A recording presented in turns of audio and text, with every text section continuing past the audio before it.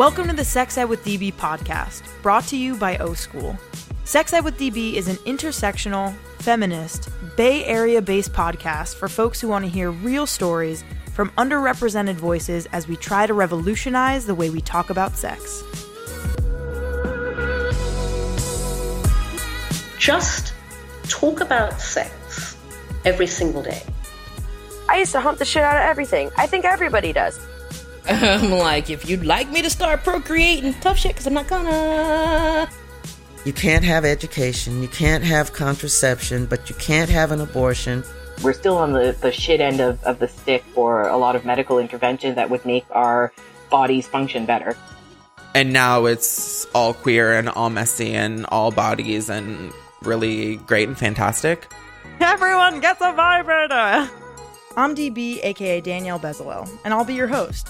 In today's episode, we'll be chatting all about periods and menstruation, from the memorable story of our first periods, to pleasure during period sex, to new and unique products to manage your period, and more. Now, let's get into the highs and lows of Dear Aunt Flo. Are you a person who has a period? Are you sick of talking about your cycle in hushed tones behind closed doors? O School's Pleasure Pros are here to help you become a master of menstruation with interactive live streams designed to teach you about how your period impacts your emotional and physical health, and your sex life too. Visit www.o.school to go with the flow.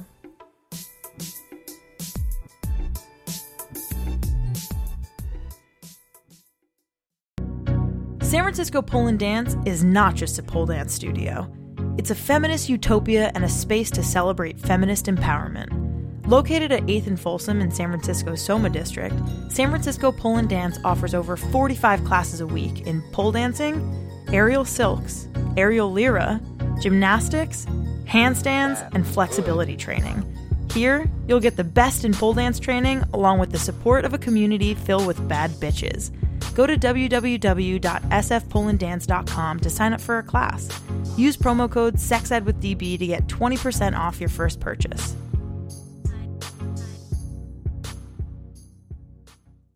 We have three tenets of the organization, which are service, education, and policy. This is Nadia Okamoto. Nadia is the founder and ED of Period, a nonprofit group run by young activists who are leading the menstrual movement by providing period care to those in need. So on the service side, we distribute products to people who need them through a nationwide network of nonprofit partners and shelters who need it. And we do so through mobilizing a nationwide network of campus chapters on campuses. So in the last 3 years, we've addressed about 240,000 periods through product distribution and registered over 170 campus chapters at universities and high schools around the U.S. and abroad. And what those chapters do is they not only do service in their local areas and start conversations about periods in their local areas, but they also work on policy, mobilizing on campuses, and then they're in their local level to get policy written to get period products provided in schools, on campuses, in shelters, and soon in prisons as well. Gotcha. Wow. That is a lot. That is awesome. Could you maybe share with us some information that our listeners may not know about the cost of period care? And you said, how it impacts homeless people and women in developing countries. Maybe some more information about homeless people surrounding how they get their access to begin with, if they can. Yeah, for sure. So, what really ignited the passion for this in me personally is, hearing the stories of women using toilet paper, socks, brown paper, grocery bags, cardboard, anything they could find to absorb their menstrual blood and take care of their period. And so those are sort of like the personal stories that I think I really resonated with. But I mean, in terms of an emotional level, like not having access to period products, I think it's really about people feeling clean, confident, capable, ready to discover and reach their full potential, regardless of whether or not they're menstruating, right? So hearing homeless women where, not having product and being forced to free bleed, and, not feeling confident in terms of going for job interviews or participating in a newly gotten job or even being mobile at the time, a lack of access to public restrooms sometimes leads them feeling like they have to stay around access to restrooms during their periods and just sort of wait out their periods. Right. How about some of your favorite period activists, artists, and photographers and people in the space who are doing things amazing things like you to really spread awareness and get access and change policies. Who else are your favorites in this space? Absolutely. I mean, I think that's a beautiful thing about the menstrual movement is that it's rather small, but the people who are in it are so passionate, right?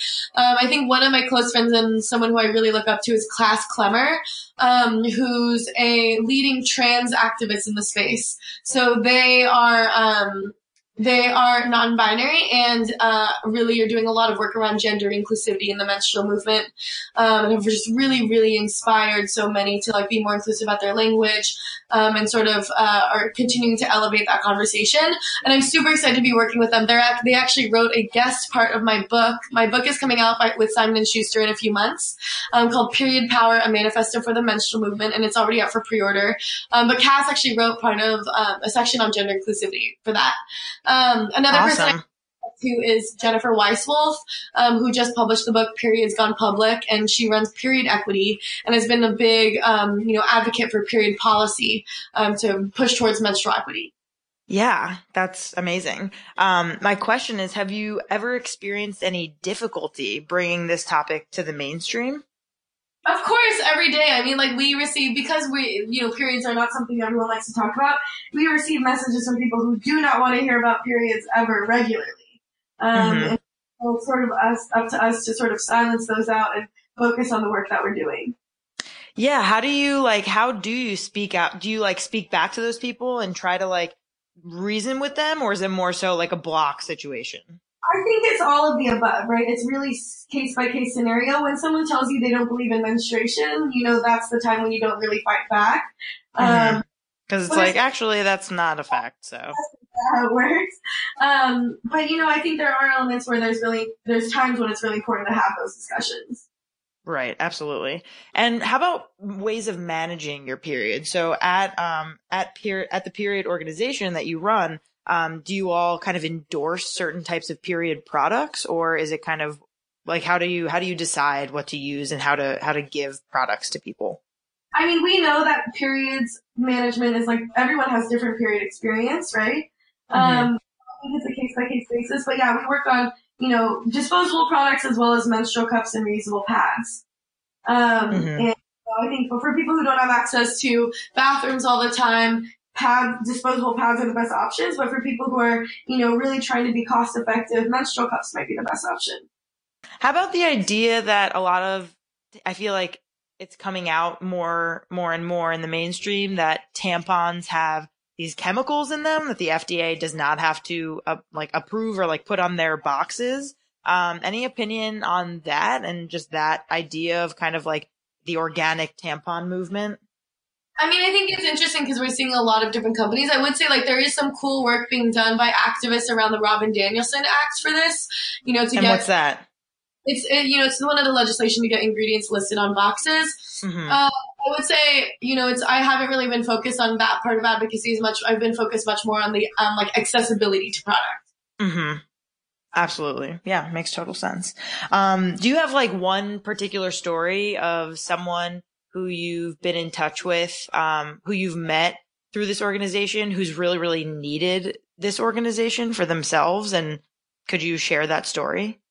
Yeah, I mean, I think there are multiple stories that really stick with me. I think that it always strikes me how much of an emotional experience it can be to get period products. I think my favorite moments that keep me really grounded in why I do this work are those moments where, you hand someone a period product package and they're brought to tears because this is something they've thought about and wanted and desired for so long, but always felt pretty silenced about. And I think those moments are and I'm a sympathetic crier too, right? So those moments are always ones that stick with me. Great. Any other things that you want to add before I let you go? I would just say go to period.org to find out more about chapters and getting involved. And you can follow us at Period Movement on social media or connect with me at Nadia Okamoto on Instagram.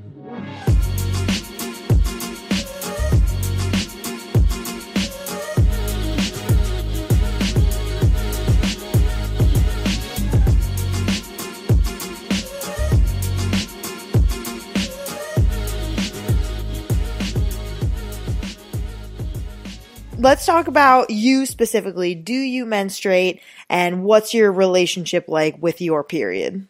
I think it's quite poetic because I'm menstruating right now. Oh my Wow. God, how perfect. This is Luna Matatas. Luna is a sex and pleasure educator based in Toronto, Canada, who currently teaches workshops on O School, our amazing sponsor. I actually have like a really shitty relationship to my period. Like many women, I suffer with like fibroids and heavy long periods, and have for a long time. And some women don't. And some people who menstruate are very mindful of kind of like, this is just part of what happens every month. But for me, it's a disruptor. It's, it causes like all other kinds of things. And so bringing in sexuality into my, my period life was something I just kind of had to do because I menstruate for so long that I didn't want to have to abstain from sexual connection during that time. You know, a couple months ago before we even met, I just like saw your period and menstruation eroticism clips on O School. And I was just like, God, I gotta be friends with this person. This is incredible. So moving back a little bit, what about when you got your first period? Tell us like the full story about that. Oh yeah. So I was climbing a tree and as we all are while we get our first periods. I know, apparently I shook things up and it fell out. I don't know. But I was actually on a family trip and I got my period around I think somewhere between 11 and 12. And I remember kind of just being like, oh, that's a weird stain on my underwear. And when I told my mom, she burst into tears. Oh, and so then I burst into tears because I was like, oh shit, something's happening and I don't know what it is, and told me not to tell my dad, that she would tell him. And so there was like a very sort of secretive, yeah, and like shameful kind of approach to periods in my family. And then she eventually gave me a book from the library that was blue and it was called 28 Days. And that was pretty much like all I knew about periods, and the only discussion other than men weren't supposed to see my pads or tampons or anything to do with that I should kind of keep this to myself. Damn, I feel like that's just far too common for young girls and women or people who menstruate. You know, there's just not enough that their parents or schools are doing, I feel like, to make it so not only they feel like comfortable, but that they don't feel so incredibly ashamed and they want to crawl in a fucking dark corner because they have their period. Yeah. And I think it just creates a lot of unnecessary stress and shame and body shame to have to try and manage something that really is just like a natural part of, kind of having a uterus and menstruating. So it's just disappointing that we've created all of this like insecurity and shame for people who menstruate around it. In a survey commissioned by the feminine hygiene company Thinx, 58% of women admitted to feeling ashamed when they menstruate. They found that 42% of female participants had experienced period shaming, with comments mostly coming from male friends and family members. Meanwhile, a further 73% of women confessed to hiding a sanitary product on their way to the bathroom, while 29% have canceled plans, such as exercising or swimming, so as to avoid having to tell someone they're on their period. This shame needs to change, and it starts with us. I've seen your stream on O School, like I was saying, specifically about period sex and about your Tinder date. Can we please talk about this? Totally. So the debate is out on whether or not you should, or you're obligated to tell someone whether you're on your period when you're having a date with them or you're going to have sex with them. And my philosophy is like, it's not a disease, so it's not really something that I'm going to share if I'm going to be able to manage the blood. And so there's lots of ways you can manage the blood. And so I was using a sex tampon, which is like a sponge. And so you can actually have penetration while still wearing it, unlike some menstrual cups and tampons and things like that, which kind of block the vaginal canal. And so I had this Tinder date, and I was kind of like on the way out of my period. And I thought, oh, if I tell him, he's gonna freak out about it for like no reason. As they do. As they totally do. And so I put in a sponge, and we had a great coffee date, and then we were going to hook up, and we were doing the things, and I was having a great time and coming all over the place. And he was like fingering me, and then I guess felt the sponge, and I could tell something changed in the rhythm, and I was like, shit, is there blood? Or like, and he just pulled the sponge out, and he's like, what is this? I was like, oh my God. I'm like, that's my period sponge. He was like, oh, do you need it? And I was like, no, I put it in because like I was worried if there was a bit of blood. And he's like, I don't care. And he's like, can I leave it out? And I was like, yeah, man, like, sure. Like, that's way. And it made me feel so accepted. I was like so much more relaxed. I was like, oh, this person doesn't care, like went down on me, fingered me. We did all the fun things together, and it didn't have to hinder our experience. Right. Wow. That is just like the most fucking ideal situation of hooking up with a new person and then being like, just bleed, dude, because that's what our bodies are supposed to be doing. Yes, absolutely. Amazing.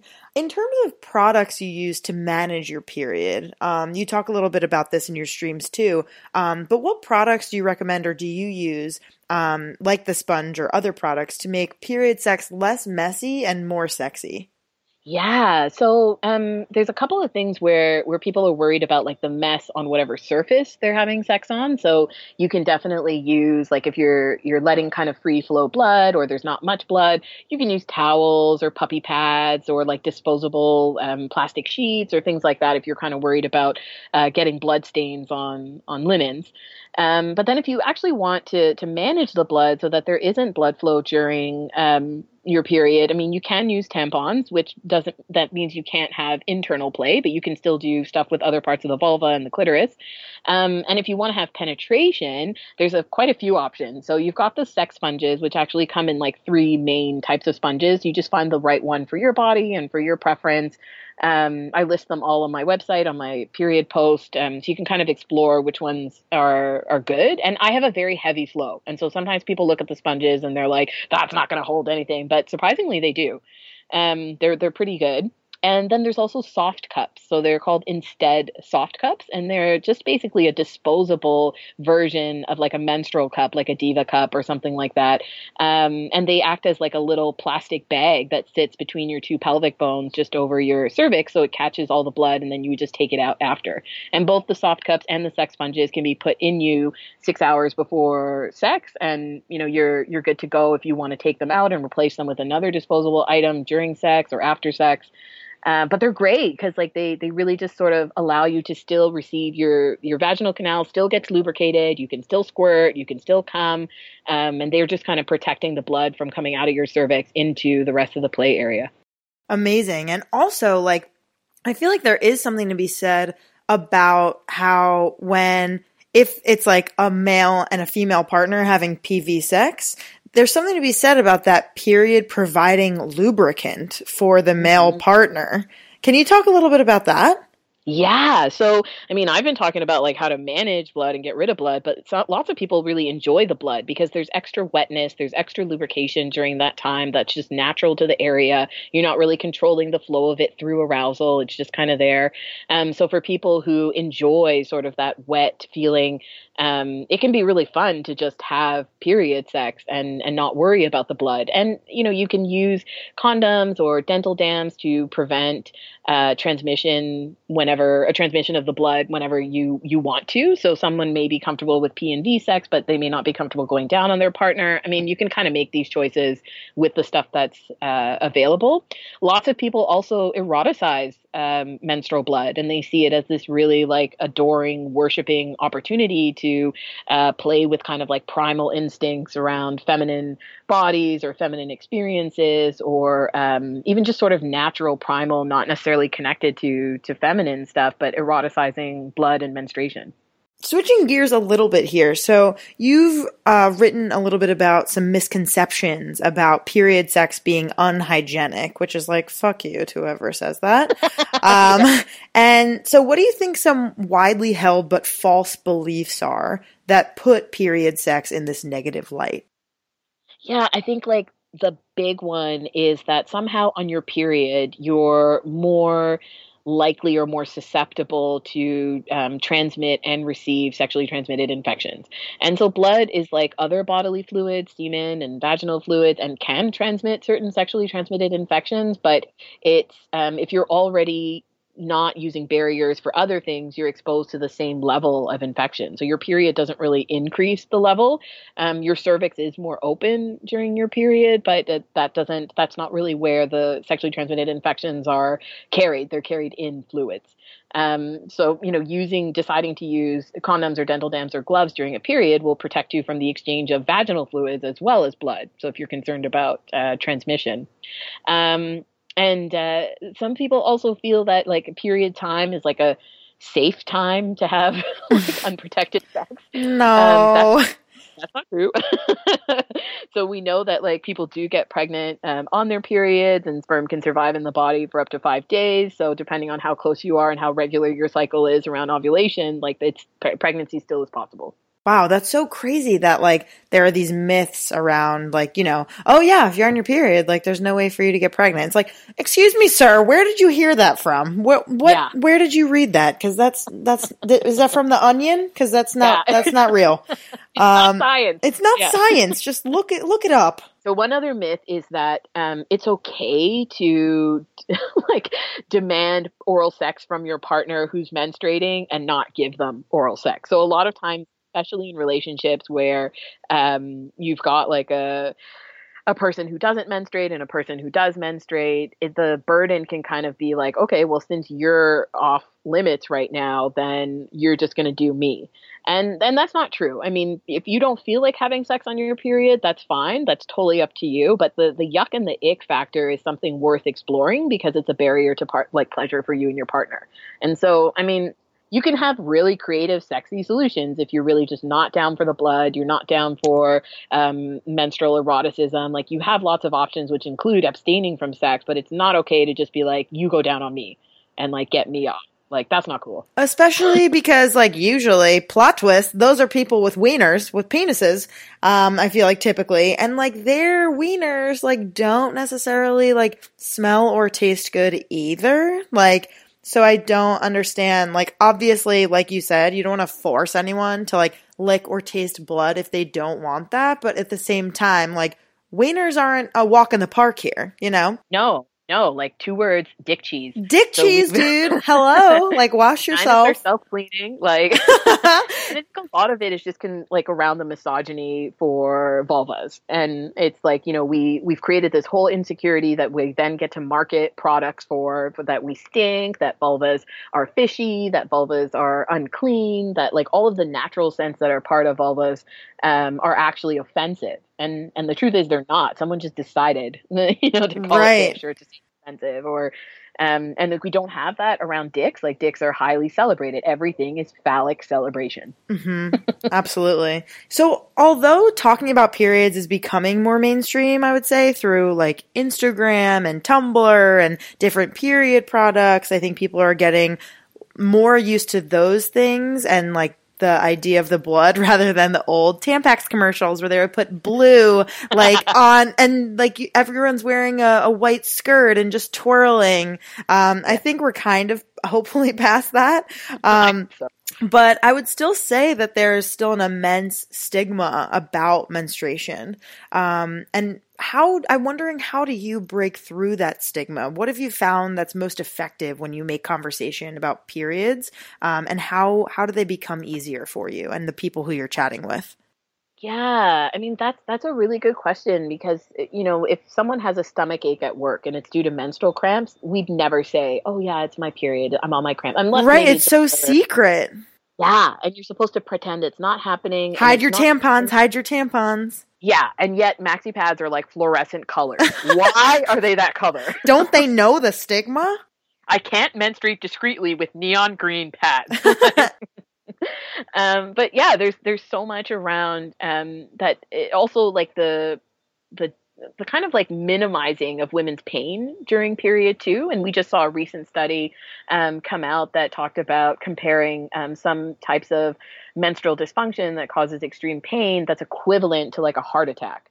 And so we're finally getting sort of acknowledgement that like the pain that women suffer during their periods is actually scientifically relevant. Mm-hmm. Read it. It's science. We did science again. And I think breaking through some of that is kind of being a little matter of fact about it happening. Like I used to say to people when I was going to hook up with them, like, oh, hey, so just so you know, I am sort of on my period. And I'd be sort of apologizing almost for it. Right. And if I choose to disclose now, I'm like, hey, so I'm on my period. So let's talk about like what sexy things you're comfortable doing. Mm-hmm. And just kind of putting it out there, like, I'm not embarrassed about this. So if you have a problem with that, that's not on me. Totally. Hard. I mean, lots of us are connected to being shamed in our bodies in so many ways. And this is just another thing. But yeah, I think normalizing it and also doing your research, like explore what options are good for you. Because maybe you want to be like me and not tell your date and, you know, pop in a sponge and you're good to go. You don't have to have that conversation with someone casual. And what a game changer, right? Like, I feel like that wasn't an option before. I think so. Yeah, I think people were like cutting half tampons and like kind of trying to make do and putting like actual sponges up there. So none of those things are hygienic or as good and functional as sex tampons and soft cups. What would one thing you would want our listeners to walk away with when it comes to periods and menstruation? Yeah, I think the big thing and the reason why I wanted to write the article is to kind of bring it out into the light that there's more than just one view of periods being disgusting and gross and this being a no-go sex time. And to really just let listeners know that you have options. So if you don't want to have sex on your period, fine. If you want to have sex on your period but don't want the mess or don't want the smell or the taste, there's so many different things you can do to manage that. And that also your body is part of how you decide to eroticize sex. So if this is what's happening with your body right now, just as if, you know, maybe you gained weight or lost weight or, you know, your hair grew out or it didn't grow out, these are all just kind of things that are part of what you're bringing to the table. And really you should expect to be accepted. And when you're not, like, that's not on you. And we have a lot of unlearning to do around menstrual shame.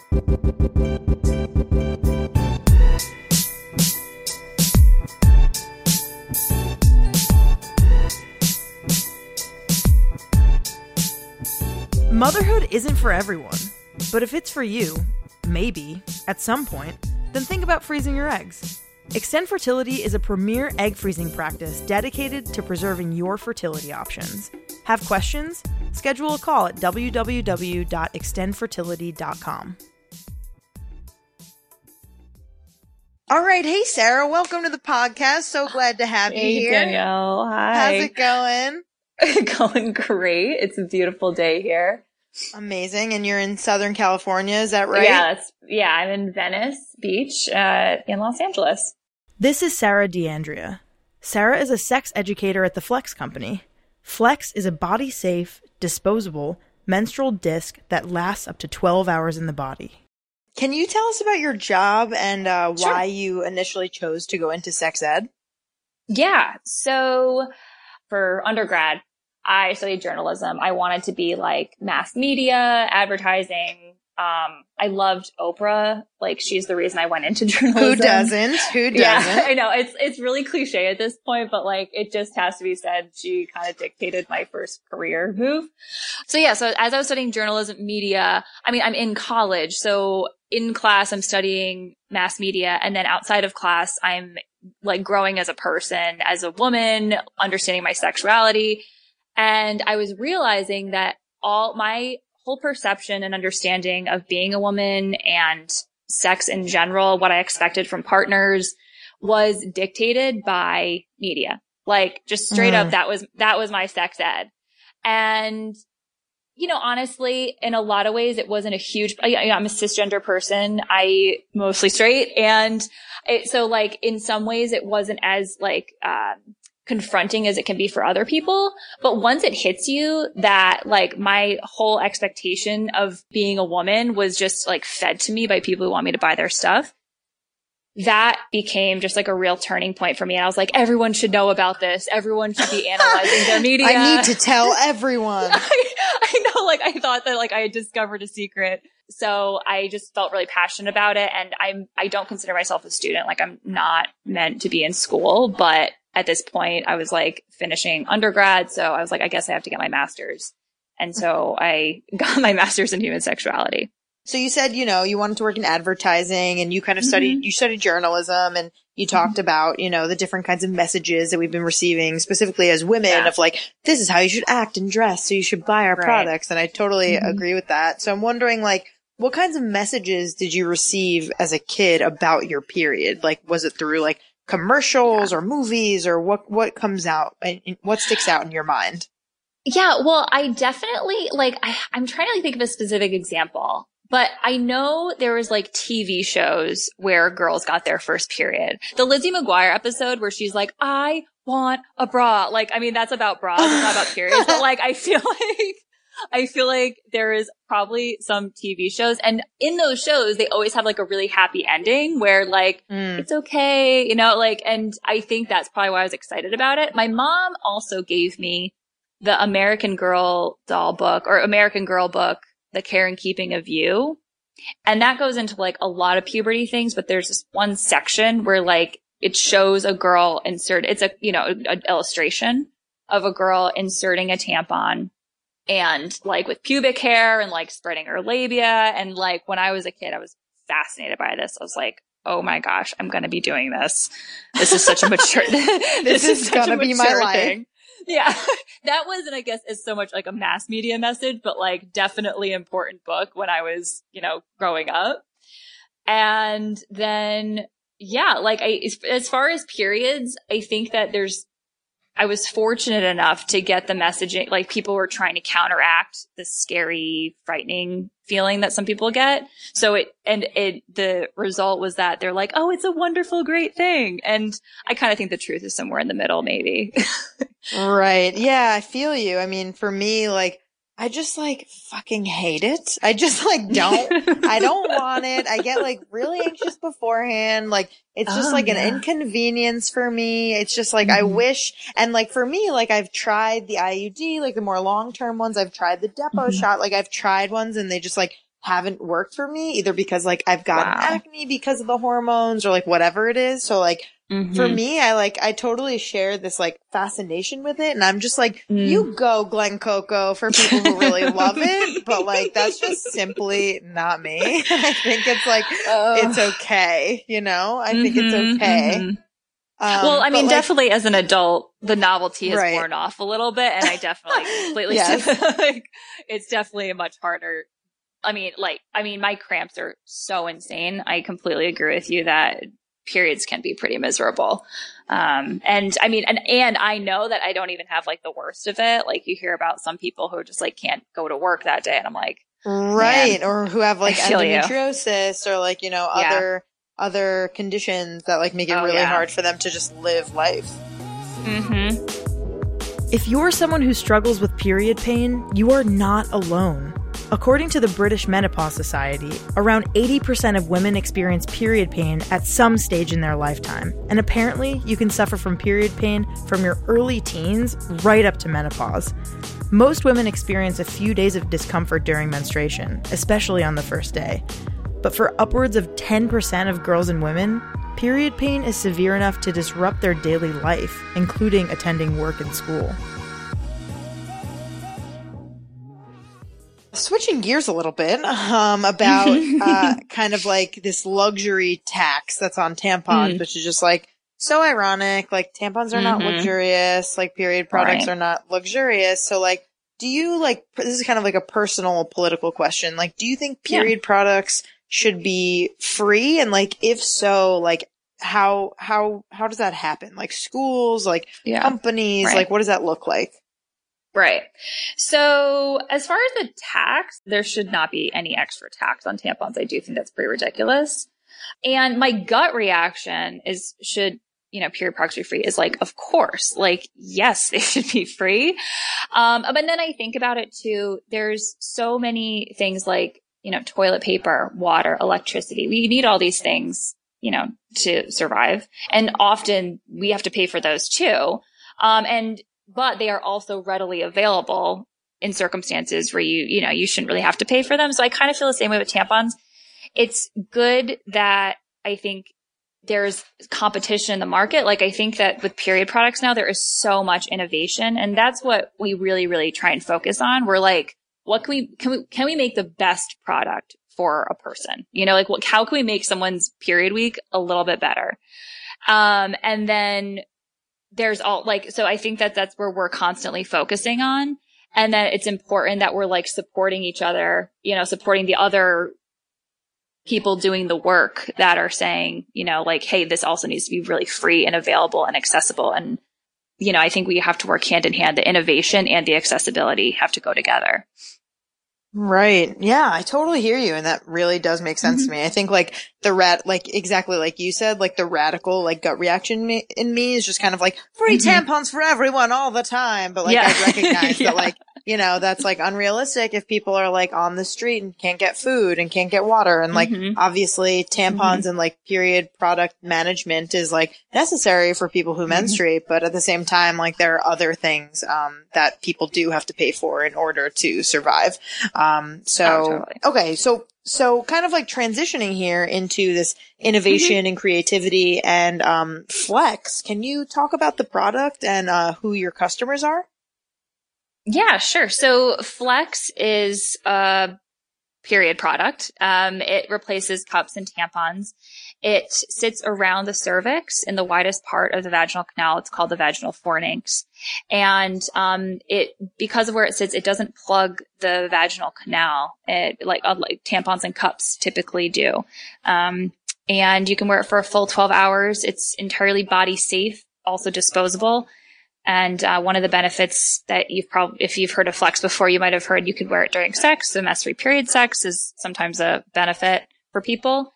And yeah, no string. There's no string attached. So no P string, which is my favorite thing. That's great. There's so many different types of textures of period blood. And I feel like that definitely can make a difference in like what kind of product you need to use.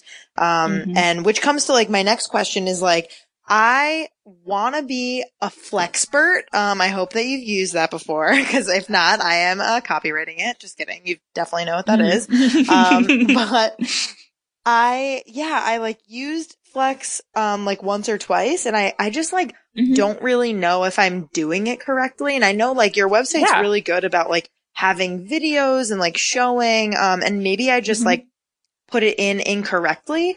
And yeah, can you like share, and I know that like in your media, like in the Flex box, when you have like all of the, you know, all of the Flex, units in the box that you send to folks there, it comes with like kind of a mini booklet of, you know, this is how many people are, you know, don't get it right the first time. And the statistic was way higher than I thought.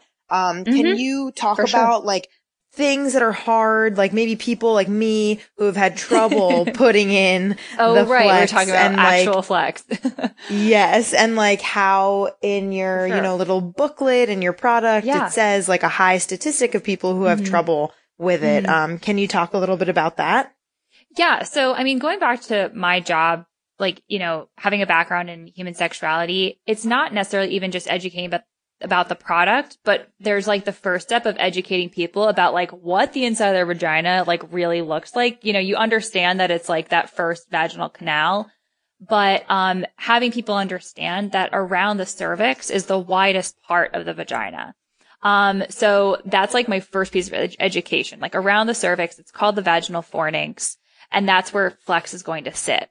And the cervix, it's not just like a hole up there. It kind of like bumps out. It kind of feels like the tip of your nose. So those are like things I'm educating people about, just about their bodies.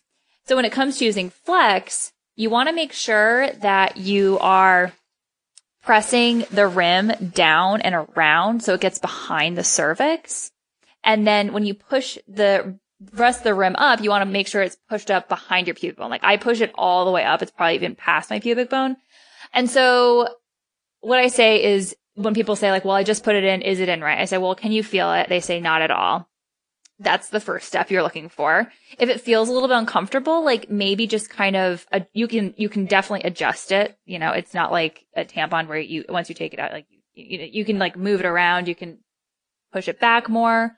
That usually works for people. I imagine that when I'm talking to people, they are not typically pushing it back far enough, so it's around the back of the cervix. And then pushing it back up so it's behind the pubic bone, the last part of the rim that's behind the pubic bone is really important. just that's like the piece, that's like the last piece that's going to go in. And if you can feel that, that's going to be probably uncomfortable. And as far as, how long it takes people to feel like 100% comfortable using Flex, we always say, think about the first time you used any period product. Were you going into that 100% confident? And also, definitely you probably, not. No. Yeah.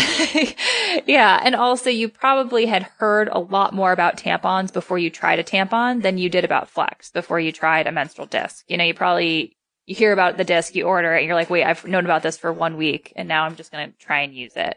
So, whereas tampons, your friends, your sister, your mom can talk to you about it before you ever have to try it. So, there is just getting people comfortable with the concept. And I feel like for you, I feel like you're probably just like game to try whatever is how I picture it. Yeah. Some people, when there's like a lot of hesitation, like they're really nervous, I'm always like, take a breath, relax, like watch all of our videos. I think sometimes being tense for not necessarily for your circumstance, but for other customers, just being kind of anxious. Like, we're here to also kind of like calm you down and be like, this is okay. You're just trying a new thing. Try it before you have a period even. It's safe to just pop in and see if it's comfortable, kind of understand where it's going to go. People are sometimes surprised by the size. And once it's in, you realize you're like, wait, there is space for this to sit around my cervix. It is pretty bendy when it's going through the vaginal canal. Those are some like initial things, but if you had leaking, that's an adjustment, like where you're putting it in. If you leak after like many, many hours, you could have like a heavy flow, or it could have just kind of like moved out of place. Like I'm kind of paranoid about leaks. So I like always, every time I go to the bathroom, I push the rim back up behind my pubic bone, like every time. So I feel like, that's just like second nature for me. So those are like a couple different tips that I would say. And if you've never inserted anything into your body before, you're going to have a different learning curve than like people who've maybe tried a cup or a tampon. Right. And why do you think that Flex is a better alternative to tampons or menstrual cups? I like it because of where it sits in the body. So specifically because it serves as like this thing like under the cervix. Exactly. Or around the cervix. Right. So cups and tampons, they plug the vaginal canal, and that's the most sensitive part of the vagina. Some people experience extra cramping from cups or tampons. For me, my cramps happen like before my period. So I'm like, I wish I could just figure out what that is about. Right. But some people, they're like, look, when I use a tampon, I have like terrible cramps. And we say, well, it's maybe not necessarily about just having something inside of you, but maybe where it's sitting inside of you. If you want to try Flex, it does sit in an entirely different part of the vaginal canal than cups or tampons. The most common response that we get from our customers is that it's so comfortable, I forgot that I was wearing it. I completely didn't even notice that it was in. And that's exactly what we want to hear. I think I say, have you ever had the experience where you just like cough out your tampon, you like sneeze and you like feel your tampon move? Like that. For sure. That's not you don't with Flex. It stays in place. When it's placed properly, it's just going to sit right there. Sex Ed with DB is brought to you by O School, a place to unlearn shame, explore pleasure, and interact with a diverse community of sex-positive folks through daily live streams. Forget sex ed, our hashtag SexyEd is far more satisfying. Go to www.o.school to learn more. Our creator, host, and producer is me, Danielle Bezalel, aka DB. Our content editor is Catherine Cohen. Our graphic illustrator is Carissa Diaz. Our audio engineer is Katie McMurrin. Our social media lead is Lisa Fireman. And our fundraising coordinator is Carly Yoshida. Music by Joaquin Carud and the artist Buddha. Thank you to our featured voices and our listeners. Tune in next time.